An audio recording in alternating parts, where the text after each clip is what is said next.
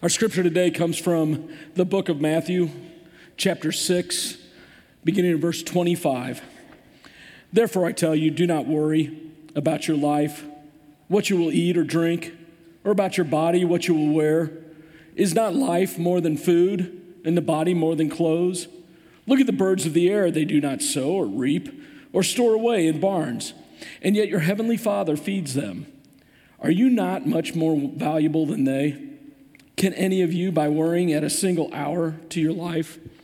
This is the word of God for the people of God. Thanks be to God. So I spent a lot of time outside this week, which apparently, as allergies go, is a really bad idea. But among the things I did, this past Monday, Nancy and I and a couple friends were at the Cardinals game, and we wanted to be there, not because we're fans of the Cardinals right now, but we still are. Wanted to be there because that was the possibility of Adam Wainwright getting his 200th career win. Some people have suggested that moving forward, he might be one of the last ones to get a 200th career win because the game is changing. And so this is a pretty big deal. He achieved something that only just over 100 pitchers in the history of the Major League Baseball have done. And so because we're such fans of the game, we enjoyed being there. We enjoyed his 200th win and enjoyed when he came out of the dugout. Finally, it took him a long time to come out after the game was over and to be interviewed. And when he came out, one of the things he did was he gave thanks to God because he's a good Christian. It's what good Christians do. And then he gave thanks to his wife because he's a good husband, and that's what good husbands do. And he gave thanks to his kiddos. That's his word for it. And because he's a good father, and that's what good fathers do. As the week went on, one of the things that happened on yesterday, well, actually, I had a bunch of family in town Friday, and we spent time with them. And then Saturday, as my brother-in-law, we had his memorial service. And I invited everybody after the memorial service to come over to our house, and we had 30-something people there, and I think 12 under the age of 8 or something like that. And so if you wanted to talk, you had to raise your voice considerably. But I had everybody over because that's what family does, right? That's what you expect. That's what family does. And I didn't fix all the food. We didn't fix all the food, but several members of the church brought salads and desserts over to assist us with that because that's what the church does. At the same time, on yesterday, here at the church, there was a memorial service for Don Wallace, a member of the church who had passed away. Saw Mary at the previous service, his wife, but the church after that held a meal in the room next door there, and they did that because that's what the church does, right? It's what the church is supposed to do. It's who we are. And I don't mean for any of us to lift anybody up as a hero in that, but rather to say that we do these things because it's innate in who we are. It's who we choose to be, who we want to be, but also maybe in some way how we're supposed to be. We're not simply doing, or we are simply doing what comes natural to us. And we delight in being helpful and useful. Generally speaking, we don't always speak love in the way that God created us to communicate, but we certainly do love in the way that we do good things and show in our actions. In this prayer, the Lord's Prayer, and some people call it the Our Father because that's the first two words of the prayer. In this prayer, there's this part on daily bread, and Jesus is praying to the Father in heaven, and in doing so, he teaches us something about the nature of God, about who God is, and he talks about both in this prayer, but also in the scripture that God delights in providing for us. God's provision for us. God delights in that because that's what God the Father does, because that's who he is. It's the nature of God. And so from our scripture today, you remember I read, look at the birds of the air. They do not sow or reap or store away in barns, and yet your heavenly Father feeds them. Are you not much more valuable than they? And then later on in this same conversation that Jesus is giving, this called Sermon on the Mount, in Matthew 7, it says, which of you, if your son asks for bread, will give him a stone? Or if he asks for fish, will give him a snake? If you then, though you are evil, I think by comparison is what he means, know how to give good gifts to your children, how much more will your Father in heaven give good gifts to those who ask him? So I want to talk about that, and because we're, again, in this series on those 6 movements within the Lord's Prayer, and this third movement is daily bread and our asking for it. Our Father who art in heaven, hallowed be thy name. We talked about the first week, and it was about praising God. And then the second week, we talked about submitting our will to God's will. Thy kingdom come, thy will be done on earth as it is in heaven. And today is daily bread. So there's a few things you really need to know as we talk about praying for daily bread. And the first is pray with God esteem. I think that the whole idea that have been taught to give our children, and this self-esteem thing is a problem. And I come back to this theme often.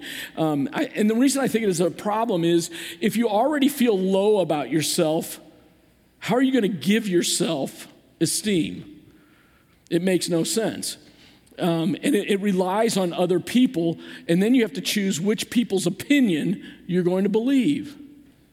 Instead, I think it's more important and more wise that we allow God to give us our esteem. So God esteem is both confidence building, but also humbling, which is a proper mix for humanity. In Psalm 8, we read this, and this is King David writing this: when I look at your heavens, the work of your fingers, the moon and the stars that you have established, what are human beings that you are mindful of them, mortals that you care for them? Yet you have made them a little lower than God and crowned them with glory and honor. You are crowned with glory and honor.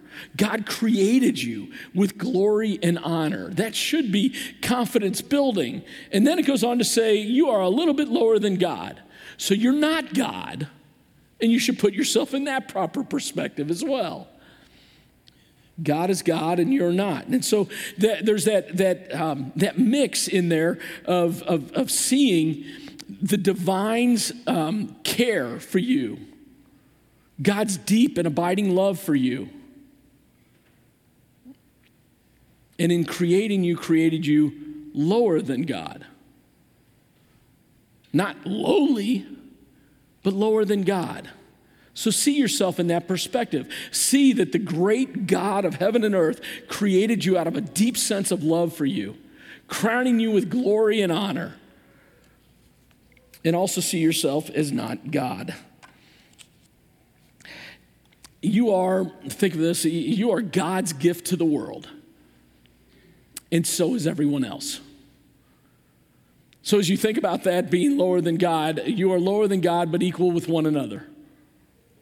And if you hold those thoughts in tension, God gives you such great love and affection, but you're not God. And you're not more loved than anybody around you, but you are loved. Then you begin to get a sense of God esteem. And I think praying with trust in God and God's love for you is praying with God esteem. The second thing I want to talk about is that there is a limit to what the Father will give you. And I know this is a theological problem for some people, but hear me out. Jesus says in one particular place of the Bible, if you'll ask it in my name, I'll give you anything. Specifically what he says is in the book of John, chapter 14. And I will do whatever you ask in my name, so that the Father may be glorified in the Son. You may ask me for anything in my name, and I will do it.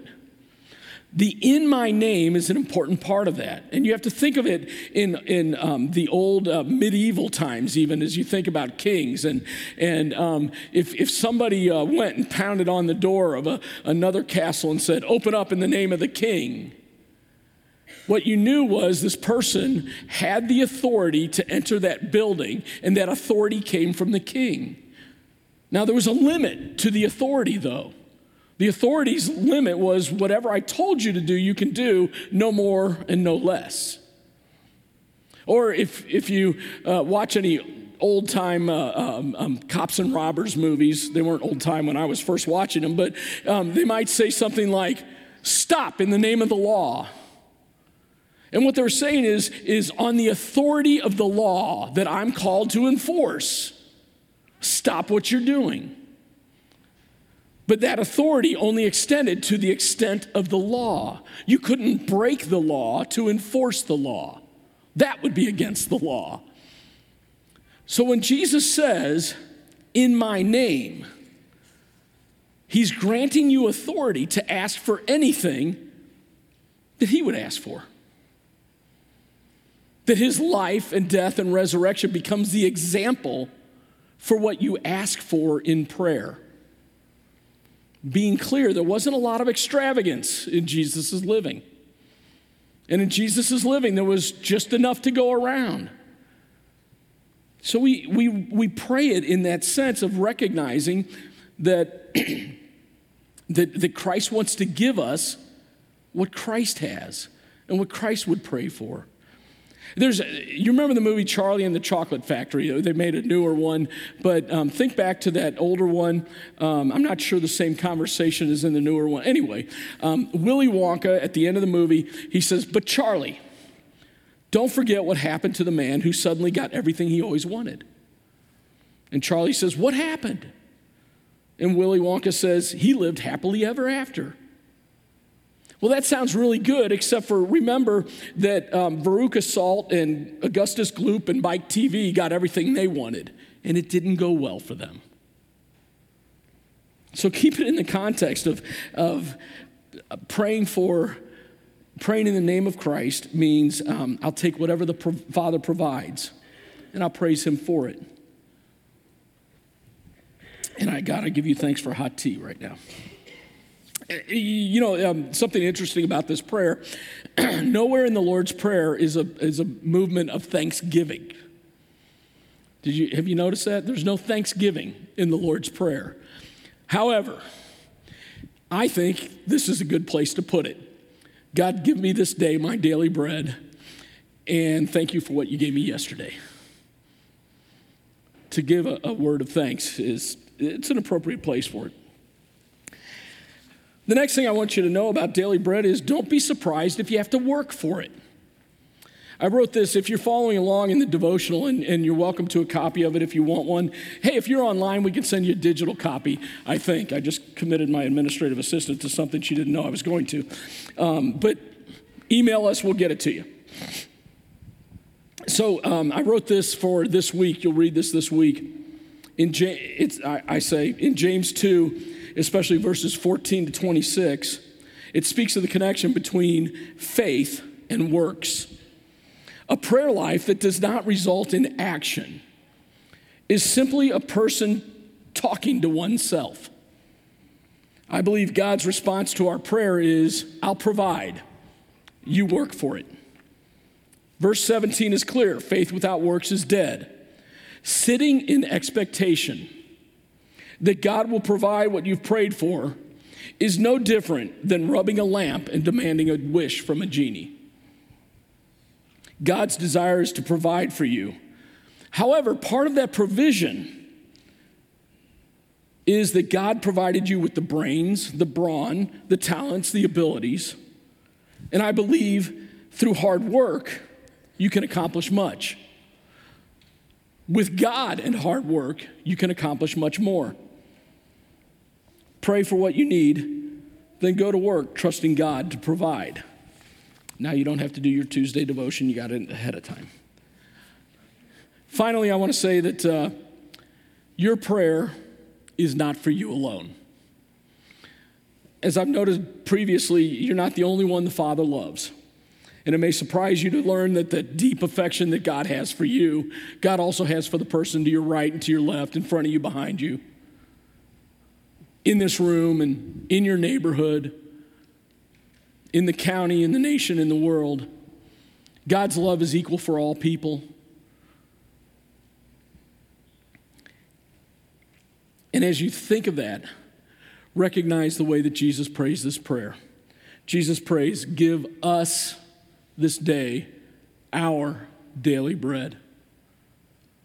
It doesn't say me and my. It says us and our. There's an important relational nature to this prayer. As you pray for it, you pray not only for yourself, but you pray that you would be put to work earning for yourself, but also you pray that you would be put to work helping others get what they need in their daily life. Yeah, I think about what we're doing right now at Living Word, and we have this diaper collection that we're finishing up this week, and it's for families who are low income, who have for new mothers and their babies. And we're doing that through the Sweet Babies ministry that we're involved with. We're working on volunteers to read at Merrimack School, and if you're interested in that, great. I'd love to connect you with that. But if you say, I'd like to do something for Merrimack School, not so sure that I'm able to go down there or desire to go down to the inner city. I recognize for some people that's a full stop. But there are things that we do that don't involve being at the school. And so if you're interested in helping out with that ministry, just ask me. I'd be glad to help you out, help you get involved. This year we have dug 16 wells, freshwater wells in Ghana, Africa. If you don't think you're providing for health and life for people, that's clearly one of the ways that we are giving people life. Next, we're going to start, you've got to insert in your bulletin, we're going to start collecting for the Thanksgiving boxes. And one of the cool things about that ministry that we stumbled upon is all the food that you collect then on our trunk or treat for Halloween. One of the stops along the way for the children as they go and get candy is to serve, to pack those boxes that will then go to Circle of Concern and then be distributed to families in need. And it's a great way for us not only to give to those who are hungry in our community, but also to give young people a chance to know what it's like to serve, what it means to serve. And then one other I want to lift up is we've changed the way we're going to do our ministry at Gambro Gardens. We're worshiping, providing worship for them, but we're now only doing it every other week. They have a chaplain that's there doing a worship service every other week. So at 10 o'clock every other week, we're going to do that. But we need some volunteers that are willing to say, it overlaps a little bit. It's a little bit weird because we do 9 o'clock and 10:30, but I'm willing to commit once every month or once every other month to worship with people at Gambro Gardens. Takes a little bit of training, but I'd be glad to provide that for you. And they love when you're there and able to be there to worship with them. So those are some of the things that are going on that I think are our way of providing daily bread, of being God's provision for others. So when we pray, give us this day our daily bread, Jesus intended us to make this prayer a social prayer, not just a personal prayer. And I say not just, it's both. It's both social and personal. And it should engender within us the desire to assure that I get to eat and you get to eat, and everybody at the Rockwood School District gets to eat, and Merrimack School and Ghana, and then to recognize that you very well may be the answer to somebody else's prayer. Think about that. You are God's answer to somebody's prayer. That's what it means to pray that in a social way. Give us this day our daily bread, so that those who are unable to do it for themselves, we care for them. In James 2:15-16, it says, suppose a brother or sister is without clothes or daily food. If one of you says to them, go in peace, keep warm and be well fed, but does nothing about their physical needs, what good is it? If your answer to a beggar's need is a blessing of prayer, give me this day my daily bread, is what you're saying. It's not wrong to pray for them. But if you've done nothing to provide for their need, what good is it? I'm not asking, it's there in the scripture. What good is it? So pray with confidence as a child of the Father, one who is crowned with glory and honor, provided with that God esteem. And pray in the name of Christ, bearing in mind the life that Christ lived as a model for that prayer. And allow his life to be the boundary of that for which you pray. The Bible never says God helps those who help themselves. However, it's fair to say,